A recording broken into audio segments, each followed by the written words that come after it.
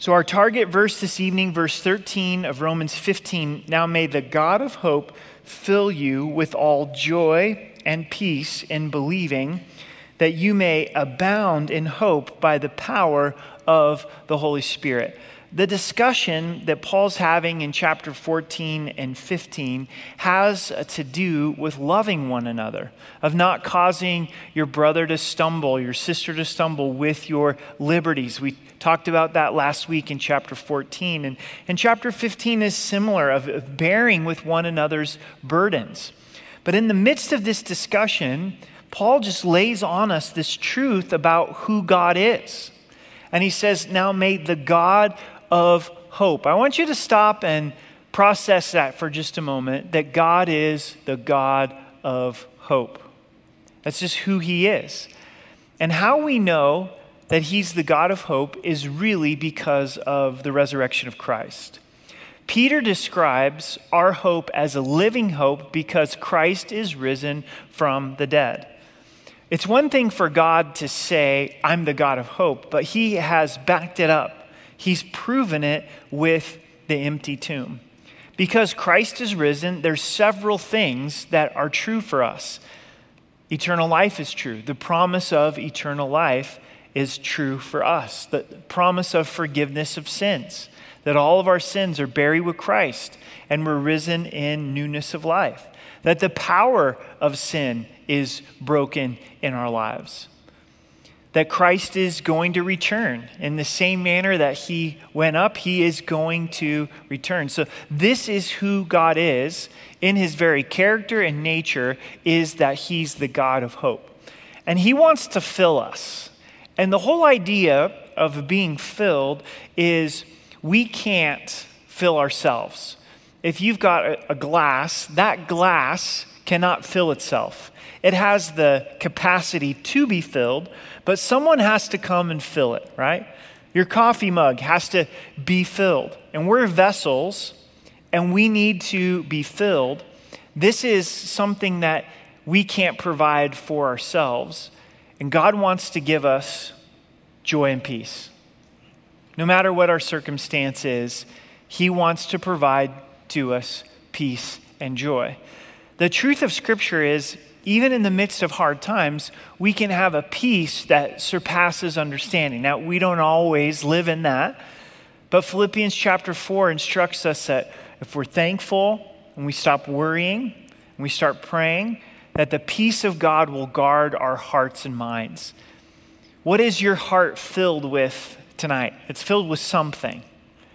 And God wants to empty out the stuff of the world, the stuff of our sin, of our flesh, and he wants to replace that with his peace.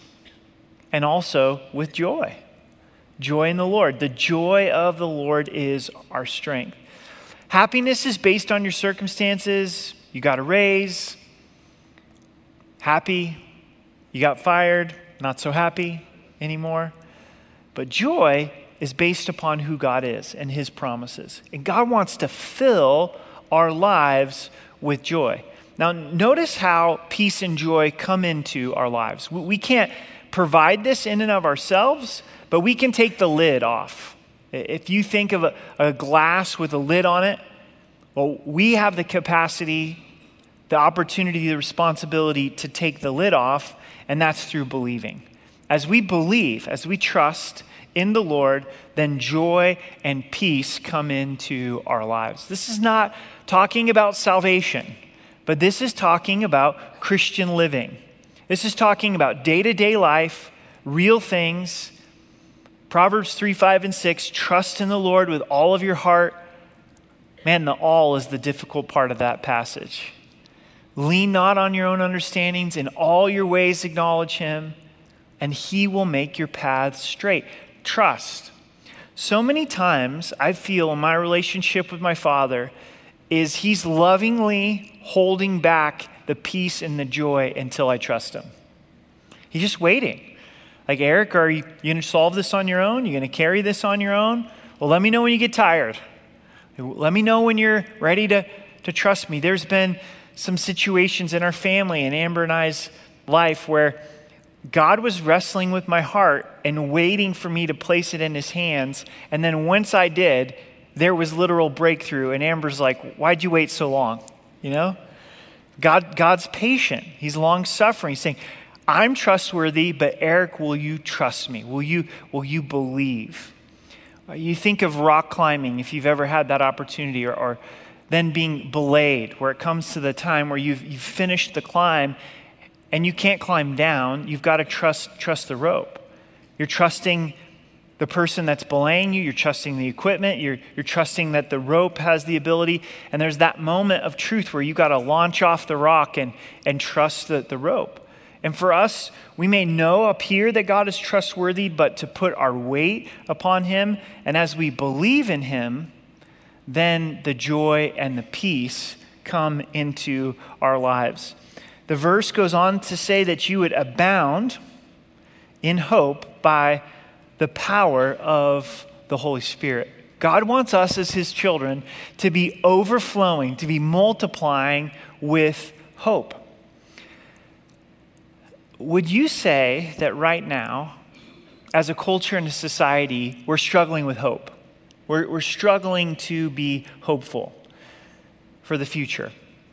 You look around at the government, and my goodness, you're not feeling hopeful, right? You look around at the economy, and you see how much inflation is going up, and it's hard to feel hopeful, right? It's hard to have comfort when you're paying so much more for groceries and gas, and doesn't seem to be changing anytime soon. You look internationally, there's world conflict, there's so much violence that's taking place in our country, and it's easy to be in a place where we're not abounding in hope. But remember, who's Paul writing to? He's writing to Christians in the Roman Empire. Talk about struggles with government. They're being persecuted by Nero. This is not an easy life for them. This is a difficult time to be a Christian, and yet by the power of the Holy Spirit, they can abound in hope. And once again, this is a work that God does in our lives through the Holy Spirit, through the power of the Holy Spirit. God meeting us in his presence, meeting us through the power of the Holy Spirit, where then we experience hope. So I want to cover 4 things in this area of hope, and we're going to launch into some different parts of Scripture as well. First, I think we have to define hope. If you're taking notes, write down, number 1, define hope. What in the world is hope? Hope, biblically, is very different than the cultural view or understanding of hope. When we talk about hope in culture, it's really a wish or a whim that things will get better. Like, for instance, I hope the Broncos are better this year. Anybody tired of watching the Broncos lose? So we have hope because Russell Wilson has come to town. A lot of pressure on that guy's shoulders. But that's the context in which we use hope. But that's not what hope means in the Bible. When you read the word hope in the Bible, it's the confident expectation of coming good based upon God's character and promises. So it's us knowing God's character and his promises, and we know that there's coming good for us as believers. Well, we have to go a little further in that definition because it's good from whose perspective? Not necessarily good from my perspective, but good from God's perspective. And that's what Romans 8:28 teaches us, that God's working all things together for good to those that love God and are called according to his purpose. So God, in his master plan, might allow suffering in my life for ultimate good, for me to know Christ more and to bring people to himself. In hindsight, I go, wow, that was good, but it sure didn't feel good. You following me? So the definition of hope is expectation of coming good based on God's character and promises, and good is defined by God. Good is defined by God. So, now that we have hope defined, how do we really know that God's character is good? Do we know that in his character is the essence of goodness? Yes, Absolute yes. And I think there's a lot of ways. One, we look at creation, the amazing display of creation, our human bodies, the way that God has designed our human bodies. It shows us the goodness of God. But creation in and of itself doesn't fully display the character of God. Because also with creation, there's a fallen aspect. There's hurricanes, there's tornadoes, there's earthquakes. But what shows us the goodness of God more than anything else is the cross of Jesus Christ, where God loved us enough to give us what's most valued to him, his son, where his son would die for you, die for me.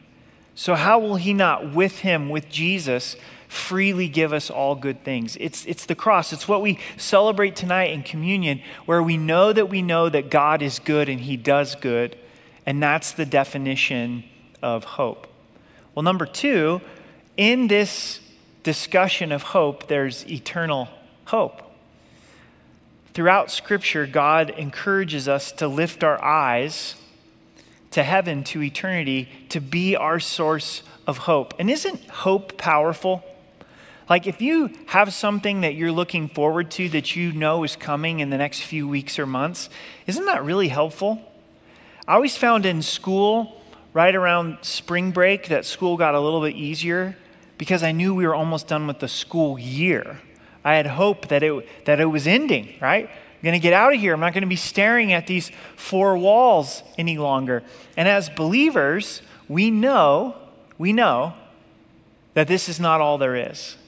Jesus in John 14, it's at the end of his life. He's talking with his disciples. He knows he's going to the cross. He says, don't let your hearts be troubled.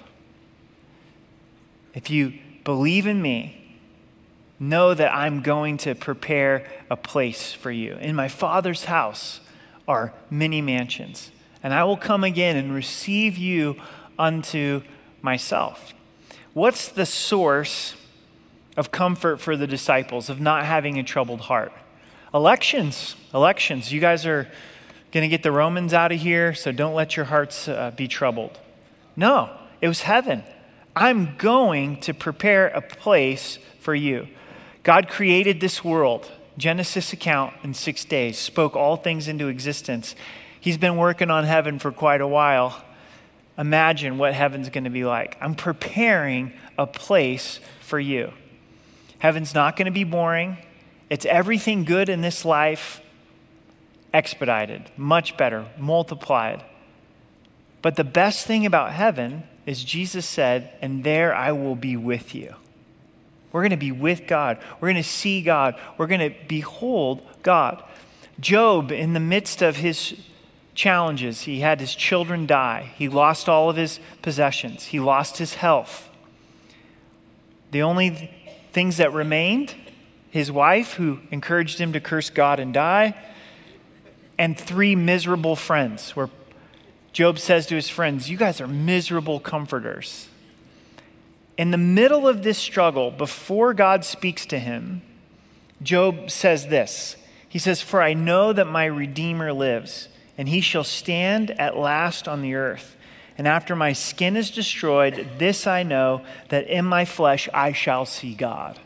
So many things that Job didn't know, so many things that he didn't understand in the midst of his loss. But he says, this is what I know. In this flesh, I'm going to see God. He believed in the eternal hope. He believed that he was going to receive a glorified body. Is your heart troubled tonight? Is your heart in a hopeless state? How much are you looking to the things of this earth, and how much are you looking forward to your home in heaven? Turn with me in your Bible over to 2 Corinthians chapter 4. Paul writes this section as well. 2 Corinthians 4, verse 16, going into chapter 5.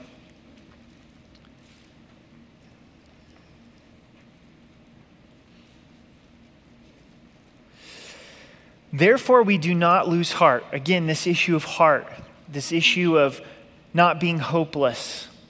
Even though our outward man is perishing. Yes and amen? Do you feel that? Outward man is perishing, yet the inward man is being renewed day by day, getting recharged by the Lord day by day. For our light affliction, this is why he can consider his affliction light, which is but for a moment, it's temporary, is working for us a far more exceeding and eternal weight of glory. Those trials are working for us an eternal benefit. They're not being wasted. While we do not look at the things which are seen, the economy, the government, the violence, but at the things which are not seen, for the things which are seen are temporary, but with the things which are not seen are eternal. It's that eternal perspective. Chapter 5, verse 1. For we know that if our earthly house, this tent, is destroyed, we have a building from God, a house not made with hands, eternal in the heavens. God likens this body to a tent. If you do like tent camping, it's a temporary existence. Nobody wants to live in a tent 365 days a year, right? It's great for 3 days. But after 3 days of camping and no showering and sleeping on the ground, like, get me to my permanent dwelling. And my family's saying, get dad to a shower. He really needs one, right? This was never created to be eternal. This is a temporary dwelling. But when we get to heaven, we have a building from God, a house. This speaks of our glorified body that God has prepared for us that's eternal. God's going to resurrect this body into a glorified body that's never going to sin, never going to see death. For in this we groan, earnestly desiring to be clothed with our habitation, which is from heaven. We go through this life groaning. Oh. Ultimately, we're longing for heaven. We're longing to be clothed. If indeed, having been clothed, we shall not be found naked. For we who are in this tent groan, being burdened, not because we want to be unclothed, not because we hate this life. This life is a gift and to be lived to the fullest for God's glory, but further clothed that mortality might be swallowed up by life. Now he who has prepared us for this very thing is God, who has also given us the Spirit as a guarantee. Did you catch that? God has prepared us for heaven. He's put eternity in our hearts. There's a part of you that's longing for heaven that's not going to be satisfied till you get there. So we are always confident knowing that while we are at home in the body, we are absent from the Lord. If I'm in this body, I'm absent from the Lord. We walk by faith, not by sight.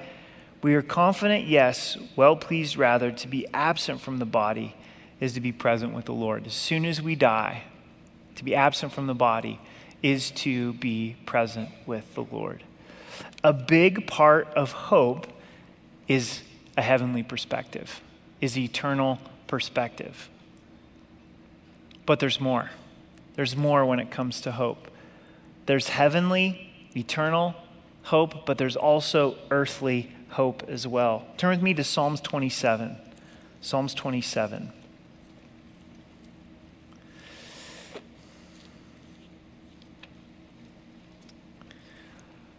All right, let's be challenged a little bit. Let's challenge ourselves a little bit. We really haven't entered into the hope that God provides for us. We're really not living in hope if we look forward to heaven, but we don't have any expectation for this life. The easy thing for us as believers is to kind of default, well, heaven is going to be good, but this life's just going to suck. Like, I don't really know that there's any point to this life. I don't know that there's really any point to pressing into tomorrow. And maybe even if you take that logic out to its fullest degree, some Christians that would commit suicide thinking, well, heaven's so good, I'm just going to rush myself into eternity. Biblical hope is looking forward to heaven, but also understanding that Jesus is now, and he has a purpose for my days, and he has allotted how long I'm going to live on this planet. And that's why Psalms 27 is so important, because David expresses earthly hope as well. The first few verses of Psalms 27, it's a difficult time in David's life. The Lord is my light and my salvation. Whom shall I fear? The Lord is the strength of my life. Of whom shall I be afraid? We don't know exactly when this is in David's life, but it seems like when Saul is trying to kill him. How would you like the most powerful person in the country trying to kill you? And he says, when the wicked came against me to eat up my flesh, my enemies and my foes, they stumbled and fell. Though an army may encamp against me, my heart shall not fear. Though war may rise against me, in this I shall be confident. David's very life is on the line. The wicked are surrounding him. Saul and his army is coming around him. But he focuses on what he does have. One thing I have desired of the Lord, that I will seek, that I may dwell in the house of the Lord all the days of my life, to behold the beauty of the Lord and to inquire in his temple. We really can only operate inside of what we can control, which is very little. And what I mean by that is David can't control the fact that he's being attacked by Saul, but he can control how he's going to respond. And Saul cannot take the one thing away from him, and that's to dwell in God's presence. And that's the message of hope. The difficult job, the difficult health situation, everything that's going on in our country, none of that can take away access to God, to his presence, to fellowship with him, to his love. And David's saying, I'm holding on to this. This is the one thing that I'm pressing into. Now see how David ends the psalm in verse 13. I would have lost heart unless I believed that I would see the goodness of the Lord in the land of the living. I would have lost heart. I would have been hopeless in this situation of Saul trying to kill me unless I believed, that I trusted that I would see the goodness of God in the land of the living, here and now, in this life. Part of hope is knowing when we come to our deathbed that we're going to be able to look back and go, I experienced the goodness of God. Not that everything went my way and there weren't challenges and difficulties, but I got to understand that my Father is good in a greater way. If you've walked with the Lord for a period of time, a few years, aren't you able to look back and see the goodness of God? If you've just received Christ as your Savior, aren't you able to look back and see God leading you to this place of receiving Christ as your Savior? We're going to see and experience the goodness of God in the land of the living. So, parents, are we parenting in hope? One of my friends, good friends, he always brings that up as a point of challenge. Are you parenting in hope? In this expectation that God is good and he's going to do good and you're going to see the goodness of God. Now, are there any promises that everything are going to go our way inside of parenting? No. But are we parenting in hope? Are you doing marriage in hope? Husbands and wives, are you in a place of living out marriage with your spouse in hope that you're going to see the goodness of God in your marriage? Because that's who God is. Maybe the circumstances may not change, but you're going to see the goodness of God in your marriage. Are you doing marriage in hope? In hope. Are we living out our work life in hope? Okay, Lord, I'm laboring in the field. This is what you have for me to do. And I'm doing it in hope that I'm going to see the goodness of God in the land of the living. Singleness, being single. Are you living out singleness in hope? Not just the hope that someday you'll be married. It's always interesting in a setting like this. We've got a handful of you that are married that would like to be single. And we've got a handful of you that are single that would like to be married, right? So, yeah, there's this hope that maybe God will bring you the right person. But even more than that, that God is going to show you his goodness in your singleness. So Lord, however long this is, if I'm single the rest of my life or it's a season, I am living out my singleness in hope.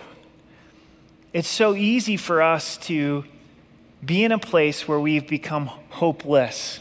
The last verse of Psalms 27 is wait on the Lord, be of good courage, and he shall strengthen your heart. Wait, I say, on the Lord. And this is not passive.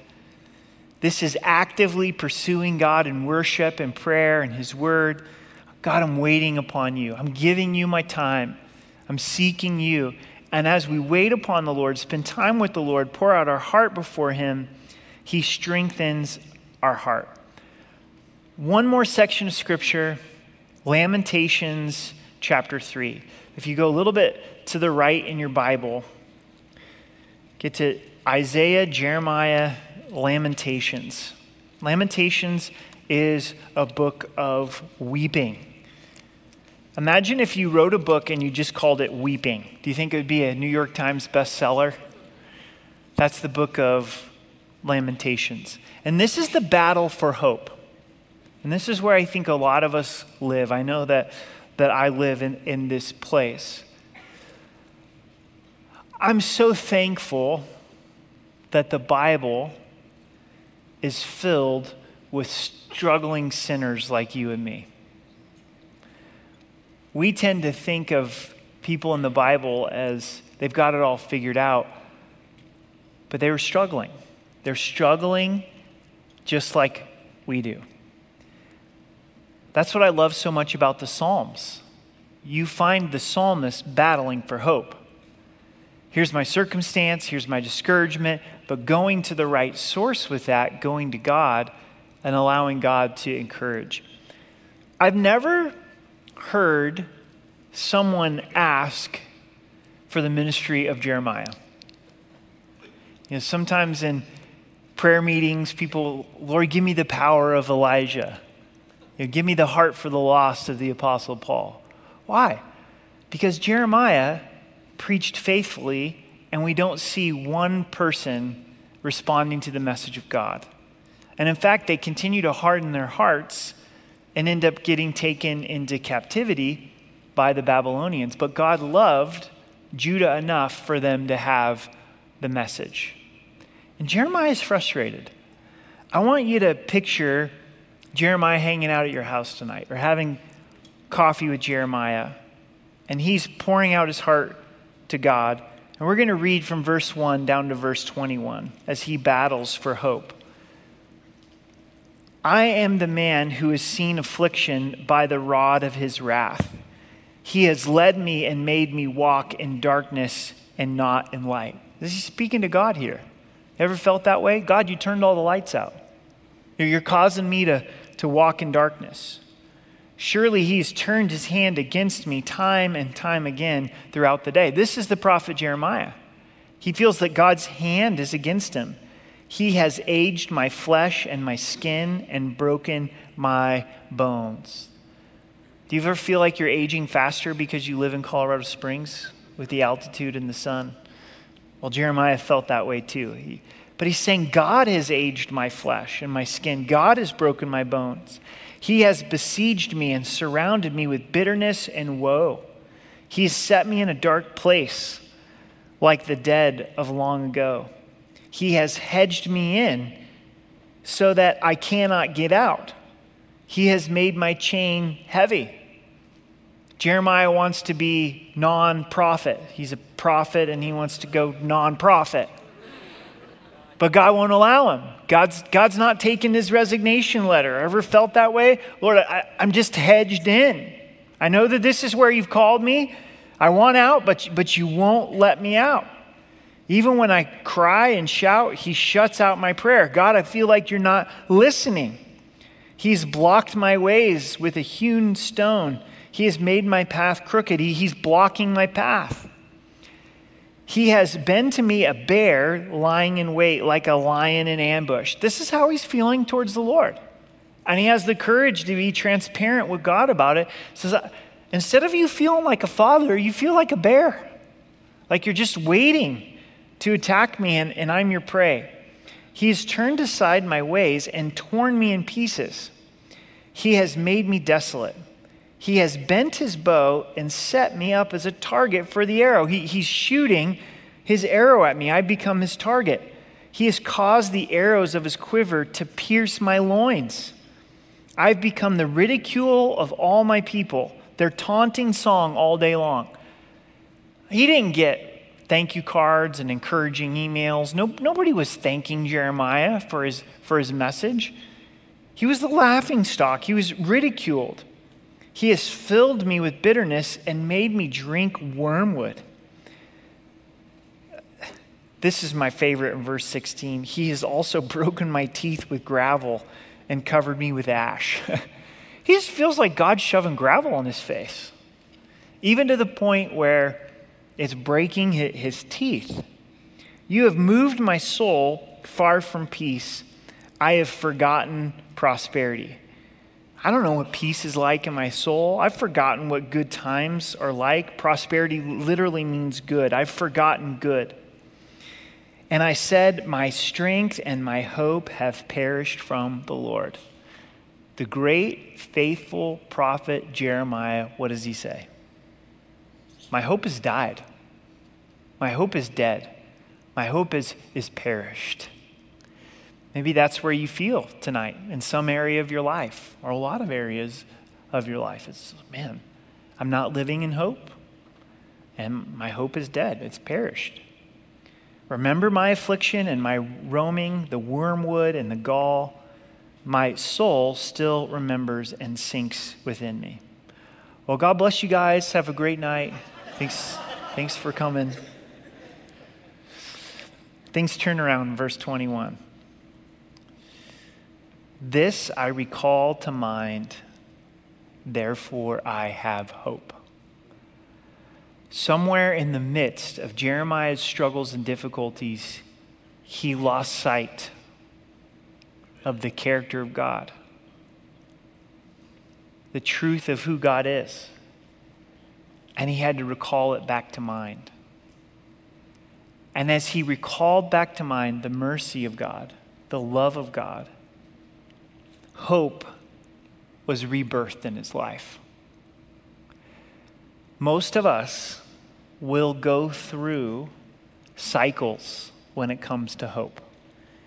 It would be nice if we were always hopeful in every area of our life. But then we probably wouldn't be human either.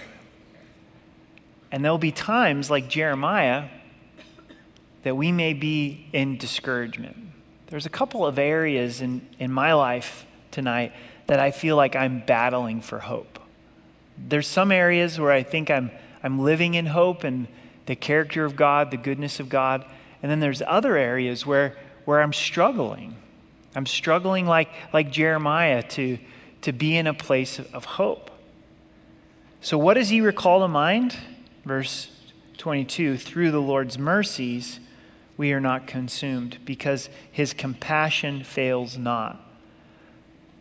Jeremiah feels like God's against him, but the reality, the truth is God is actually being merciful and compassionate towards him.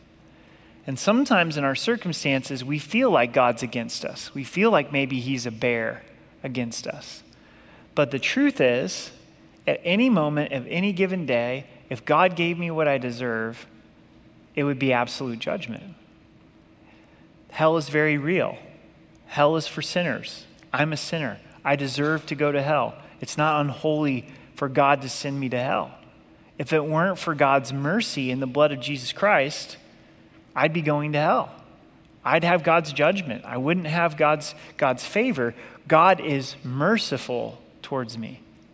God is compassionate towards me. And when I remember that, all of a sudden, my perspective begins to change. Verse 23, they are new every morning. Great is your faithfulness. What's new every morning? God's mercy and his compassion. His mercy and his compassion. Why is God's mercy new, fresh every morning, and his compassion? Because I need a fresh outpouring of his mercy and his compassion. And there's not a day where God doesn't renew his mercy and his compassion. The sunrise is a reminder that God is giving me a new outpouring of mercy, of steadfast love, of compassion, that this is his attitude towards me. And great, great, great, great is his faithfulness. Goes on in verse 24. The Lord is my portion, says my soul, therefore I have hope in him. Jeremiah's portion is not how Judah responds to his message. Jeremiah's portion is not what people think about him. Jeremiah's portion is not his possessions or lack thereof. God's call on his life didn't result in all of these great possessions. What's his portion? The Lord himself is my portion, says my soul, speaking to his mind and his emotions and his will. God is my portion. Therefore, I have hope in him. Sure seems like Jeremiah's kind of bipolar. All right? Is this the same Jeremiah that we just read about? Yep. Sounds like you and me, doesn't it? When we're focused on our circumstances, when we're focused on the results or the lack thereof, we feel completely hopeless. But we recall this to mind. We recall the character of God, that he is merciful and is compassionate, and then hope enters into our souls. Well, we talked about this briefly on Saturday and Sunday, that Satan is an opportunist. And he has been attacking to try to get believers to a place of being hopeless. And when we look at this world, and we look at circumstances in our lives, it's very easy to start to feel hopeless. But the God of the resurrection, Jesus, the lover of our souls, he's here tonight, and he wants to restore us to a place of hope. There may be breakthrough in some of our circumstances, and there may not, but either way, he wants to change our perspective to where we're abounding in hope through an encounter with the Holy Spirit. So I'm going to ask you to do something that takes humility, and that is to raise your hand that there's an area of your life where you've been living in hopelessness. And to ask that God would move us from a place of hopelessness to a place of hope. And I don't know why, it's probably part of the spiritual battle, but maybe the most difficult place, unfortunately, to be honest, can be in church. You know? But God already knows. You may be feeling hopeless that God will forgive your sins, living in condemnation. You may be feeling hopeless that he can give you the power to change and be different and no longer walk in defeat. You may be at a place where you're contemplating taking your own life, contemplating suicide. It may be at this place where you've just punted and you've said, I'm just going to keep going through the motions, and I don't really expect anything to change, and it's too hard to live with expectation because I get disappointed. Maybe in your marriage or your relationship with kids or with the body of Christ, you have a hopeless mindset towards the body of Christ. Maybe it is everything that's taking place with our government and our economy, and reading the news, listening to the news, watching the news, and your mind's just filled with hopelessness. Whatever it is, God's ready to meet us with hope. So if that's where you're at, in just a moment I want to ask you to raise your hand, and just going to pray together, and then we're going to enter into communion.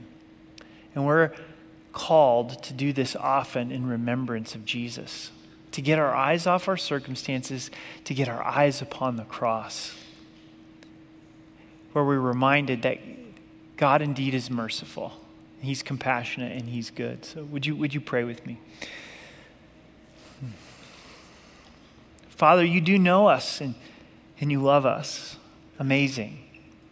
And you know the areas of our lives where we're not living in hope. You tell us in Proverbs that Hope deferred makes the heart sick. And many of us have a sick heart because of hopelessness.